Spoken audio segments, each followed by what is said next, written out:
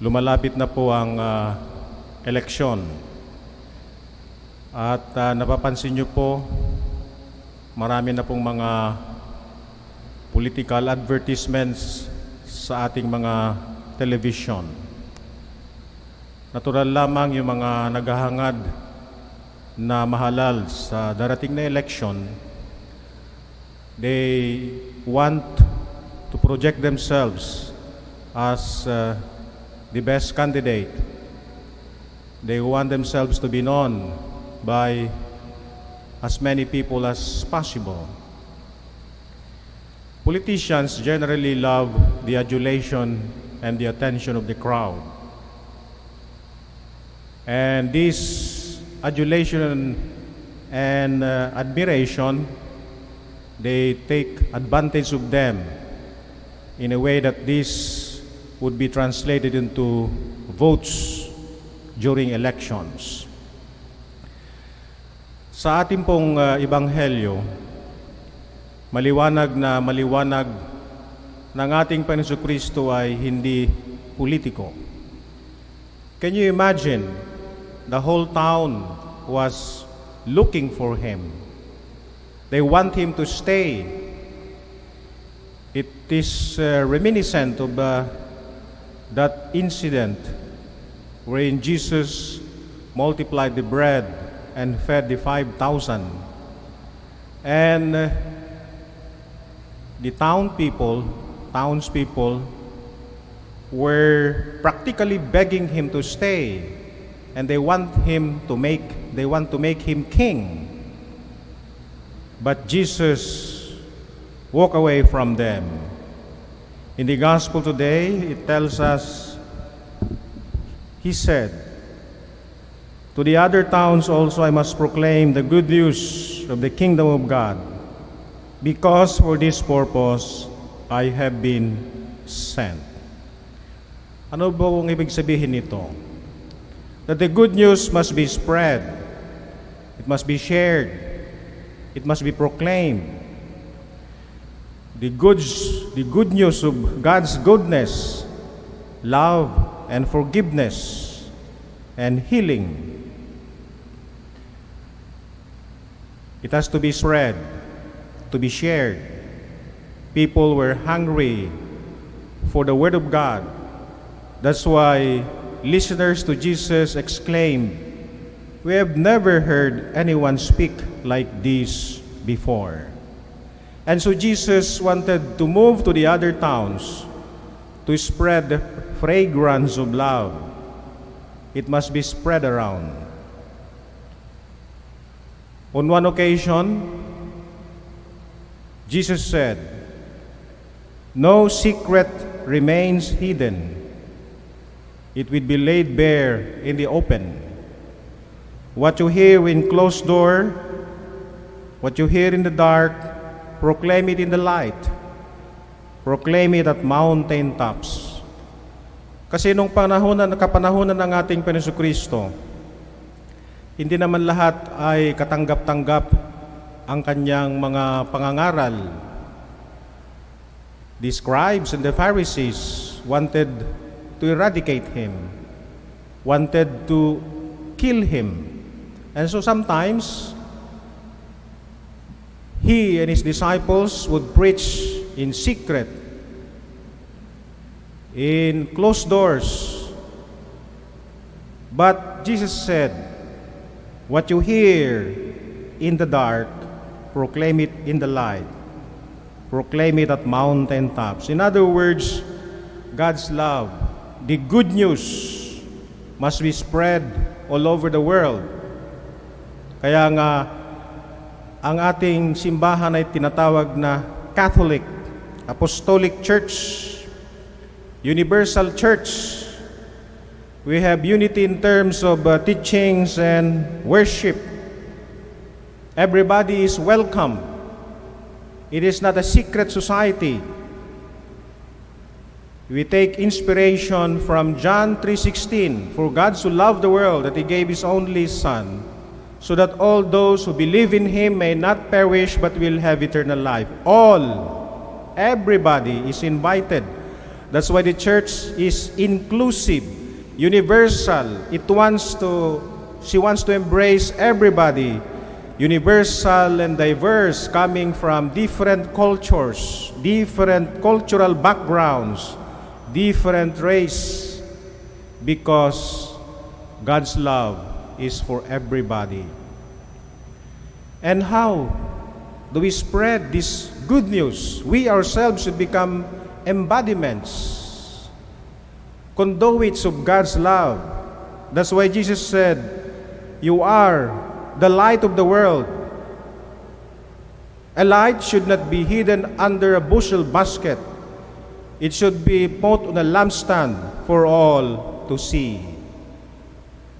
The best way, the most effective, and the most efficient way of spreading God's love is through Christians who practice compassion. Yung masama, yung mabaho, yung basura, yan ay tinatago, tinatakpan. Kaya kung minsan yung nag-iimbestiga ng masamang gawain, mga katiwalian, kung minsan sa ating gobyerno, itong gawain ito ay mahirap sapagkat kung minsan ikaw pa ang ipapalabas na masama, ikaw ay mapapahamak because evil deeds should be kept in the dark. But goodness, God's goodness, the goodness in our hearts should not remain there. If it is really good news, then it has to be shared.